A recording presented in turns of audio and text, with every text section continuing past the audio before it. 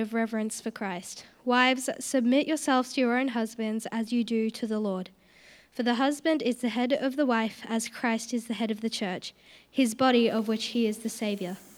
Now, as the church submits to Christ, so also wives should submit to their husbands in everything.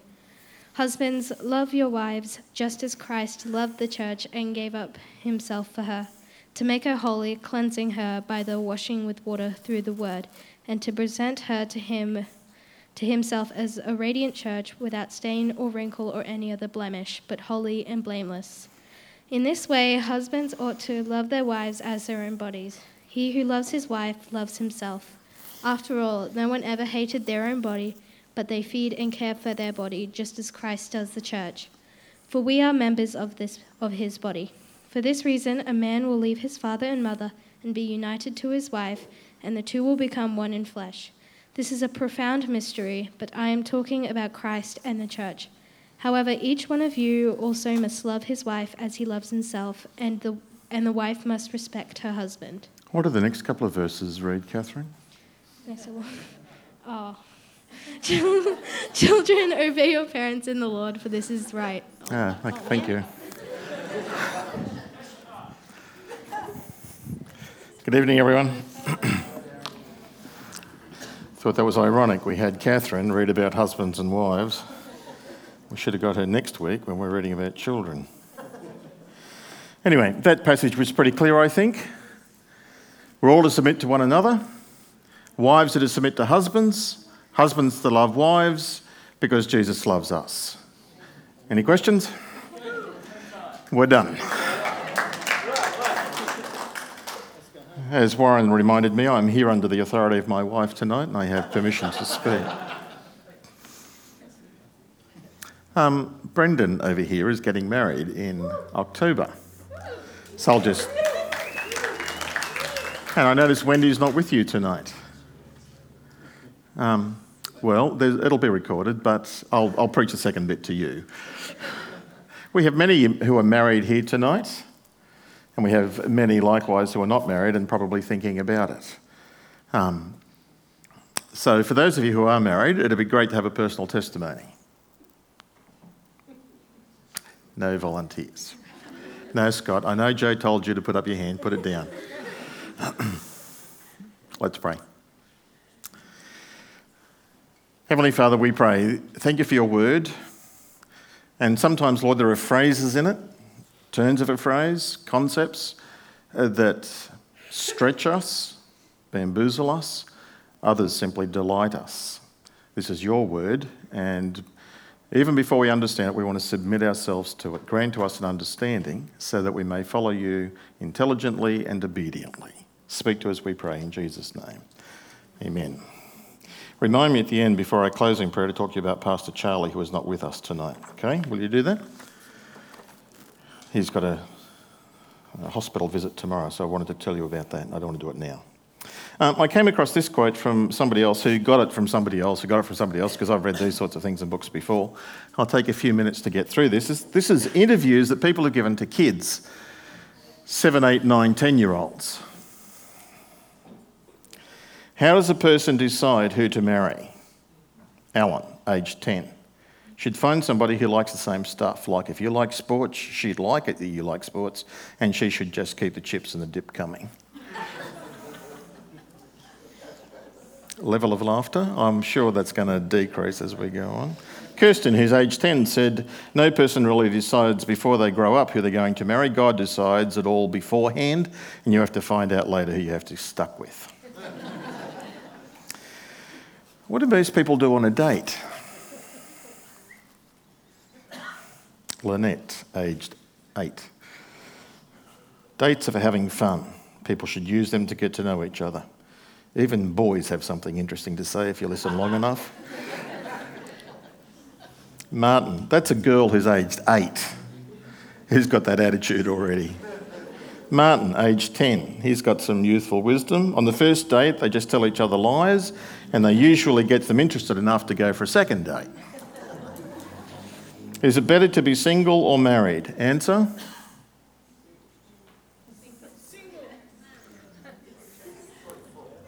Bible says both. commendable to be single. Jesus was single. Married is for those people who can't control themselves. It's a sign of weakness. That's what it's really about. That's what the Bible teaches. Anita, age 9, she says it's better for a girl to be single but not for boys. Boys need somebody to clean up after them. Rhonda's going, yeah, that's true. Yeah. Kenny, age 7. It gives me a headache to think about that stuff. I just want to be a kid. I don't need that kind of trouble. Single or married, 7. Why does love happen between two people? Jan, age 9. No one's sure why it happens, but I heard it has something to do with how you smell. That's why perfume and deodorant are so popular. Harlan, boy, I think, who aged 8, says, I think you're supposed to get shot with an arrow or something, but the rest of it isn't supposed to be so painful. Why is falling in love, what is it like? Roger, aged 9, it's like having an avalanche where you have to just run for your life. Greg, aged 8, love is the most important thing in the world. But baseball's pretty good too. Nearly finished. Why is it okay to kiss someone? When is it okay to kiss someone? Now there's a topic for a Sunday night. When is it okay to kiss someone? Pam, age 7, when they're rich. Kurt, who's age 7, is a little bit more cautious. He says, the law says you have to be 18, so don't mess with that. Howard, who's aged 8, a bit more responsible, he says, the rule goes like this. If you kiss someone, then you should marry them. Have kids with them, it's the right thing to do because you kiss them. Jean, age 10, it's never okay to kiss a boy. They'll always slobber all over you. Age 10, that's why I've stopped doing it.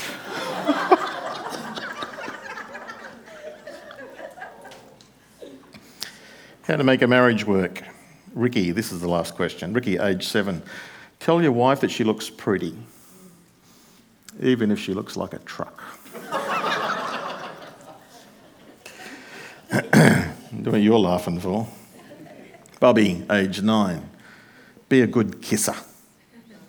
That's what makes a marriage work. It might make your wife forget that you forgot to take out the garbage trash. Or finally, Roger, aged 8, he says, don't forget your wife's name. That'll mess up the love. What makes a marriage work? Remember your wife's name. Kids. Well, this passage in Ephesians certainly a very well-known, it's very often read, and it's probably, of all of the marriages I've done, one of the most common passages that we read outside of 1 Corinthians 13. This one comes up all the time.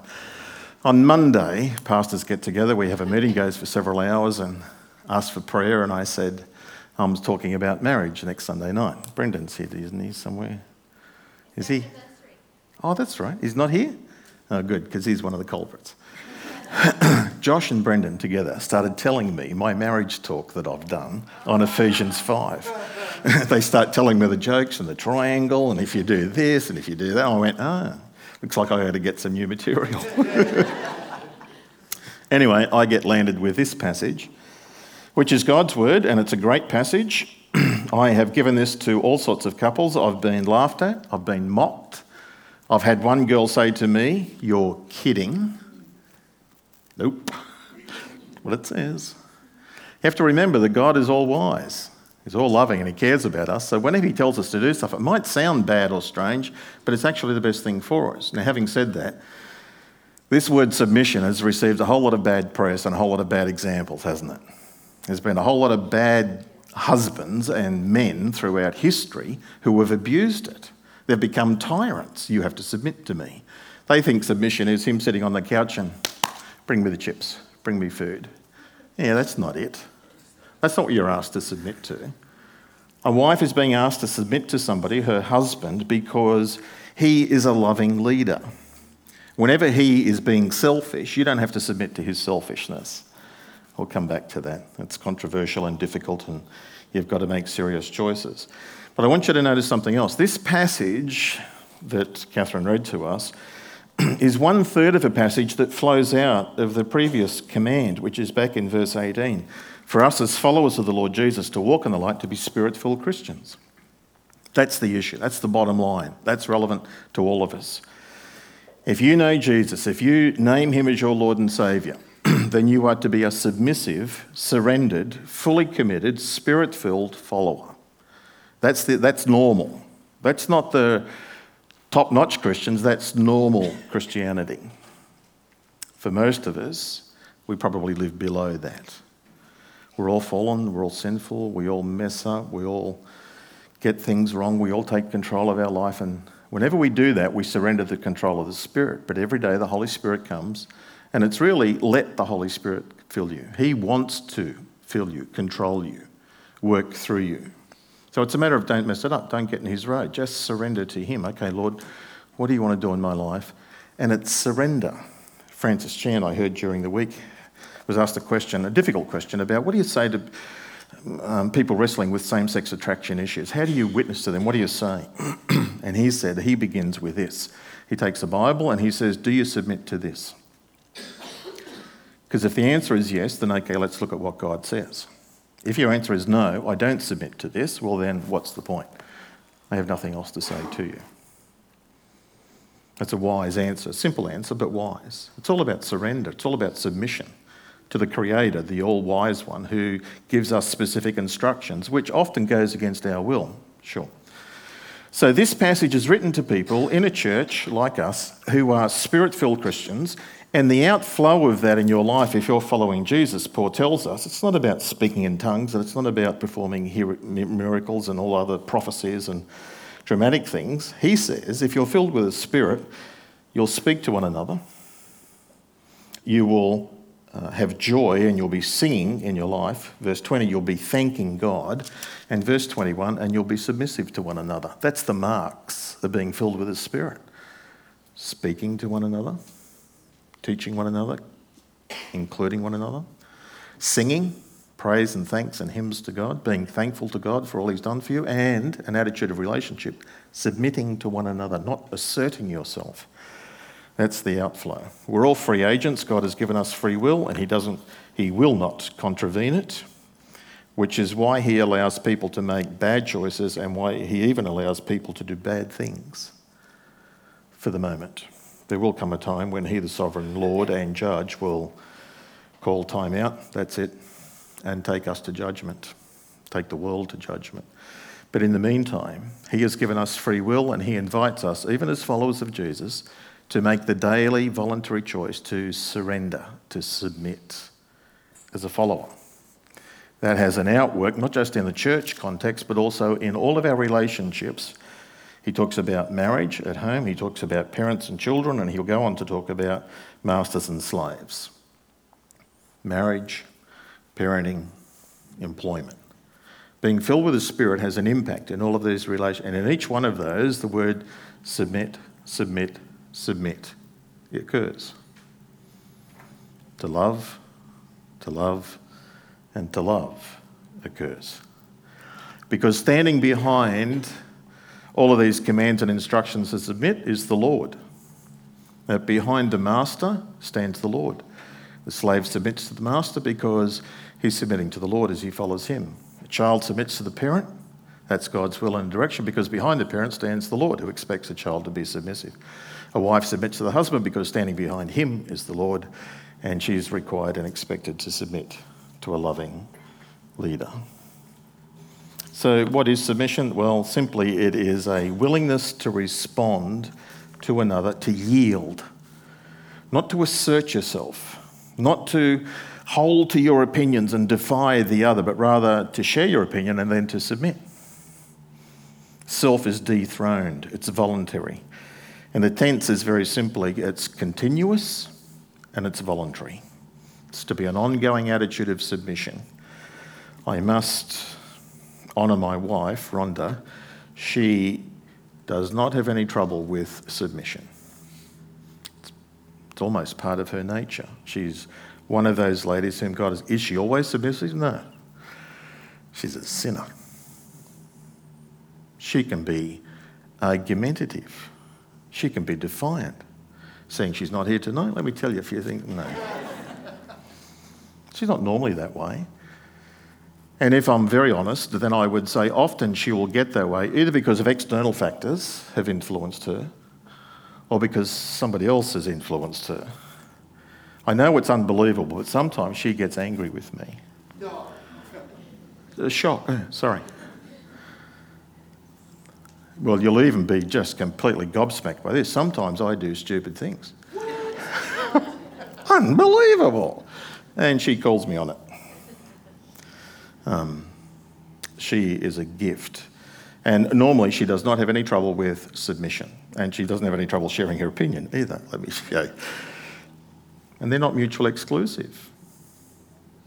So we are to be spirit-filled Christians, as I have said. That's the first point. Let's move on.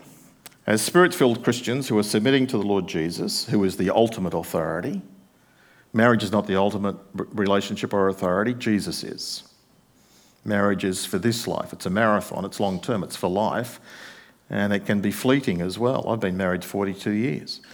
And it's like the Bible says, it's like a flash in the pan. It's a smoke that just got like vapour. Goes so quick. But Jesus is the ultimate one.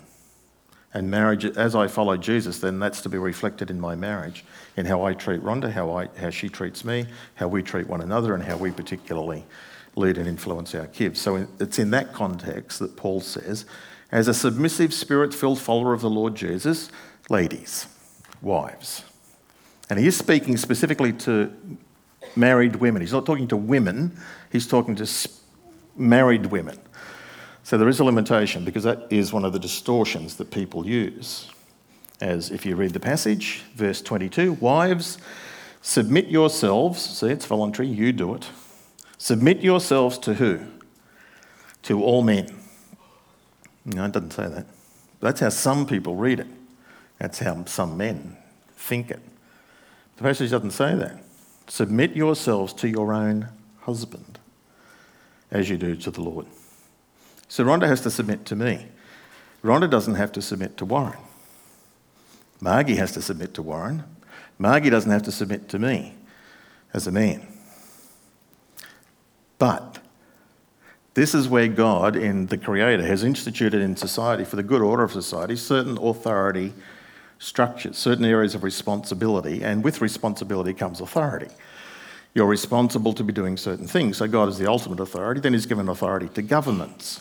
So we are, as followers of Jesus, to submit to the government, because they are God's servants whom he has appointed to rule over us. And under the government, there are various levels of things, like there's the law and there's the police. You ought to submit to the police and their instructions. You can't defy and disobey them. There'll be penalties, and so on. In the work situation, then the boss or the employer is the one who has the authority, and you submit to him. You follow his instruction or her instructions. And then it's in the school, it's being submissive and obedient to the teachers, the principal. In the home, it's the husband is the head of the wife, but the husband and the wife are the head of the children. Come back to that. Children have to obey not just dad, but they obey mum as well, because they are one. He leads, she submits to his leadership, but they together form the rulers over the children. In the church, God has appointed elders, pastors. So you see, Margie has to submit to Warren as her husband, but Margie has to submit to me or the pastoral team because we're in spiritual leadership. Make sense? Submitting to the authority of another does not mean that they can give orders. It's not top-down authority. It's not top-down issuing of commands. It's not that. It's responsibility is given to lead that benefits those you are responsible over.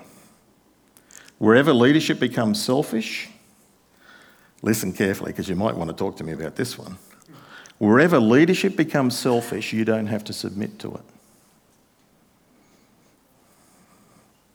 So submitting, wife to a husband, church to leader, members to spiritual leaders, people to government. Whenever the government or the spiritual leaders or the husband gets off track, becomes selfish and focused and he's doing their own thing, then no, you're not required to submit to that. You're required, the wife is to submit to a loving husband. If he's a tyrant, there are certain other things to do. So I'll say it publicly. Men should never hit women. Never.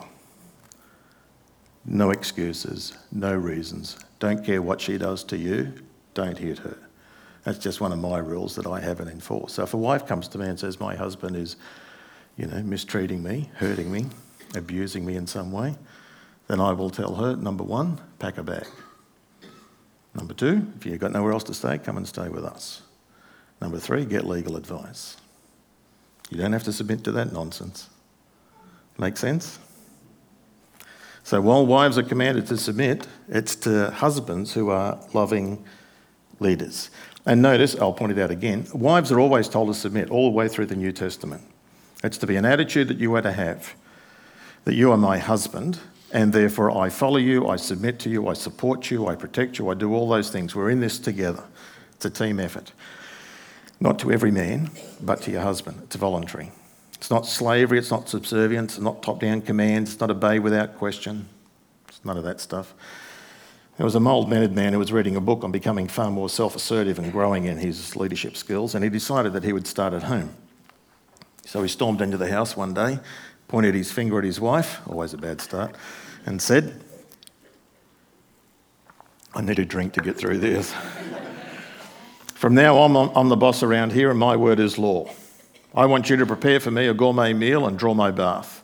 And then when I've eaten and I've finished my bath, guess who's going to dress me and comb my hair?" She said, "The mortician." The funeral director. Good response, isn't it? It's not what submission is about. To submit means that you give yourself up to somebody. We submit to Jesus, we surrender, we give ourselves up to him. It's what the wife is to do with the husband. He's commanded to love. What's the difference between submitting and love? Well, they're not like that, they're like this. To love is to give oneself up for somebody.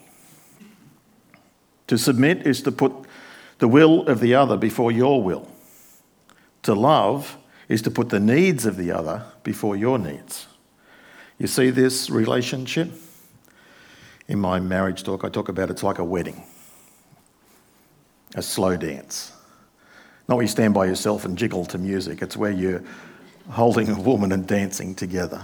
One leads, she follows.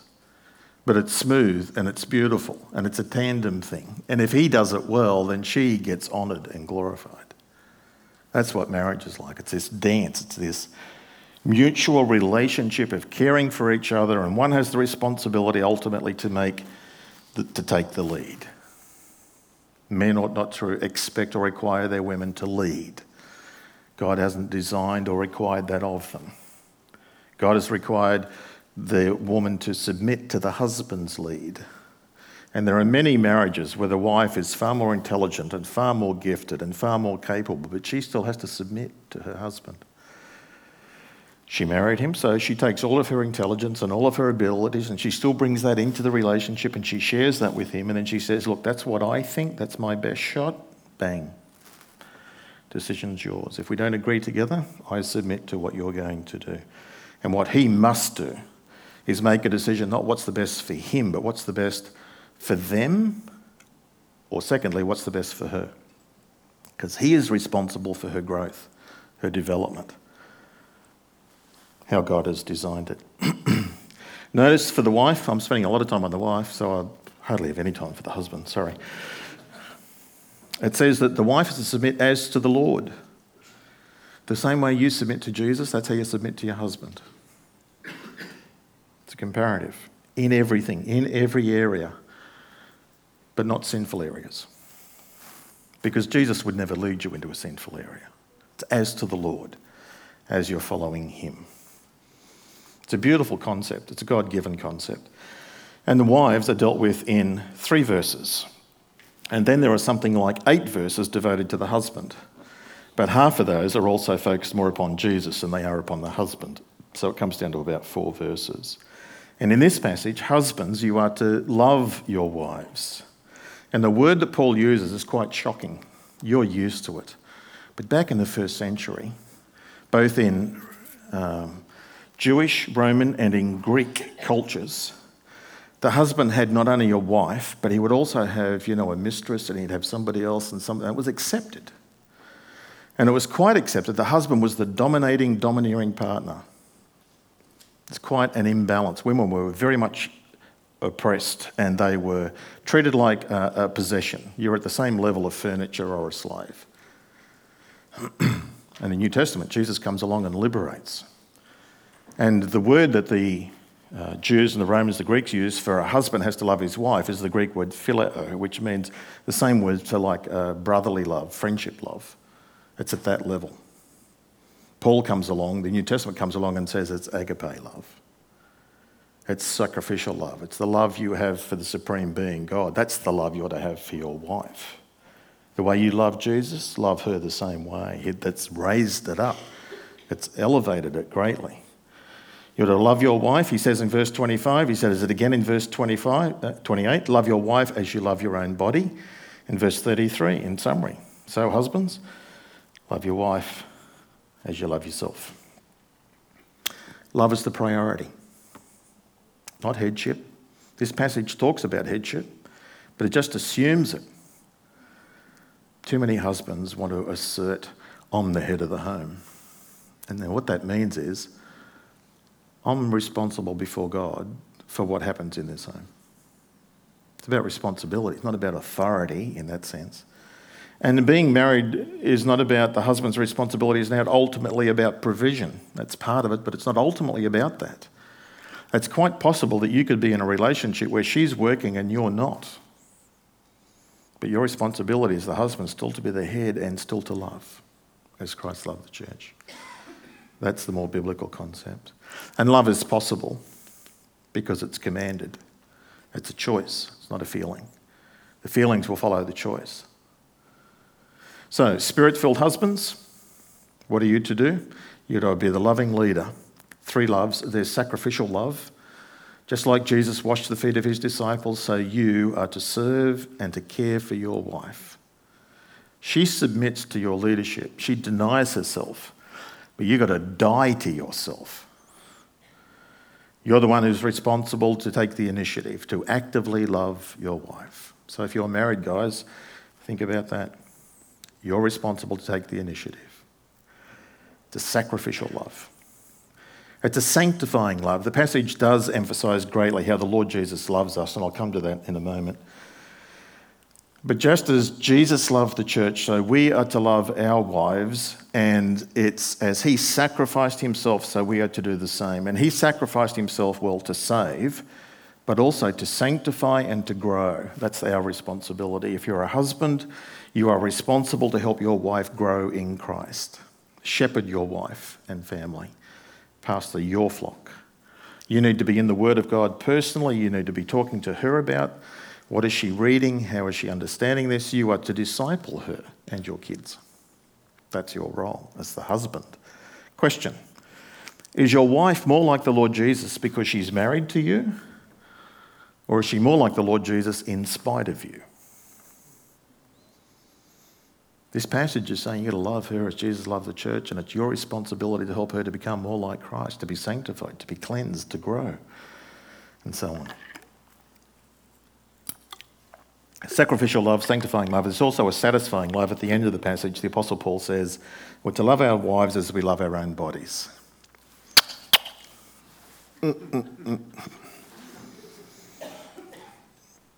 What does that mean? I love to cook, so I have very sharp knives. And because I'm an amateur, I often cut myself or stab myself. Without fail, I can honestly say this. Every time I have cut myself, stabbed myself, I've cried a little. No, I've put a Band-Aid on it. I've looked after it. I've washed it in the sink. I've got some cream antiseptic stuff and put a Band-Aid on it. Occasionally I've taken myself to the doctor and they've treated me, and I have looked after myself. That's what it's saying. Just like I look after myself. When I'm tired, I go lie down and go to sleep. When I'm hungry, I feed myself. So as I look after myself, do that with your wife. Care for her needs and consider her needs. Make sense? It means you've got to know what her needs are. It means you have to be talking to her. And often what women like most, here's a secret for you, 42 years of marriage. What do women like most? Security, peace and companionship. There's a great book called The 5 Love Languages. If you haven't read it, it's worth a read. You can probably get an outline of it on the internet. But it talks about, here are the 5 common love languages amongst people. Which ones are yours? Spending time with somebody. That's how they receive the message of love. Giving gifts. That's my parents. That's how they used to do it. They used to give gifts. Words of affirmation. Encouraging, supporting, and so on. Personal touch. Whether it's a hug, it's a kiss, it's holding hands, it's rubbing the back, it's just that physical touch. Or it's acts of service. Which one are your 5? Which one is yours? And normally we have like one is a big one, and then you might have a couple of others on the shoulders. And as you age and stuff, they can swap around and change. And like I say to everybody I do this with, they are my 5 love needs. I have all 5. I'm so desperate and needy. I'll take anything that I can get. It's quite interesting. Mine's very different to Rhonda's. Which means it takes effort to remember that I am doing to her or for her what is my love language. That's not her love language. And that she is giving to me what is her love language. Yeah, that's not my love language. You've got to know what each one of others is and be prepared to do it. I won't name them, but I know a couple where she knew his love language. It's words of affirmation. And she would never do it. She thought he just needed to man up, grow up and toughen up. Why do you need somebody coming alongside to say how good you are or encouraging you or something like that? Isn't that cruel? Man. Finally, and time's gone, husbands have to love their wives as Christ loved the church. Wives, submit to somebody who's treating you like that. That's not going to be hard. I think wives get off easy. Except men are sinful and selfish. Makes it tougher for our women. But through all of this, the Lord Jesus loves us, and we are to submit to him. Let me read to you this from Spurgeon. He wrote, I've paraphrased it a bit.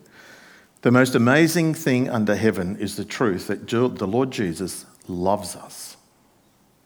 If the passage said that Christ pitied us, that would be understandable. We're weak and frail. If the passage said that he was kind and patient and compassionate towards us, then we could comprehend that. The Almighty Sovereign God is being gentle with his frail, weak creatures. But that Christ actually loves us, that's extraordinary. He actually likes us. Rebels, rude people, defiant, selfish. If he smacked us and punished us, that would also be understandable because we deserve it. But that the infinite God loves, cares for, and desires a relationship with us, we poor sinful creatures, inconceivable. Absolutely beyond understanding. So true, isn't it? You hear it so often, it becomes meaningless. But the words are beautiful. God loves us. And because of his love for us and our surrender to him, then that is to overflow into all of our relationships. Marriage, parenting, and work. Let's pray. Heavenly Father, thank you for the gift of marriage. Thank you for your word. And thank you for your Holy Spirit. We pray that as your Holy Spirit indwells us, that he might continue to fill us and shape us. Father, could you help the husbands to love their wives even more as the Lord Jesus loves the church?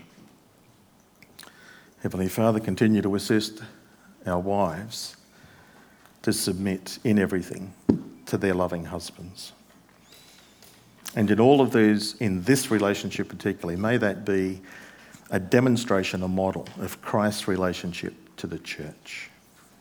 There's no way, Lord, we can do that in our own strength, so we ask that you might do it in us. For the glory and honour of Jesus, we ask. Everybody said? Amen. Pastor Charlie, tomorrow. Good on you, Katie. Pastor Charlie is heading off to hospital tomorrow. He'll be in overnight. He has a procedure for which he will go under general anaesthetic. So please pray for him. It's about 8 o'clock, 8:30 in the morning he's having this operation. And I think he's in overnight for observation because of the anaesthetic. I think that's why he's staying in for longer. Okay? Just wanted you to know that.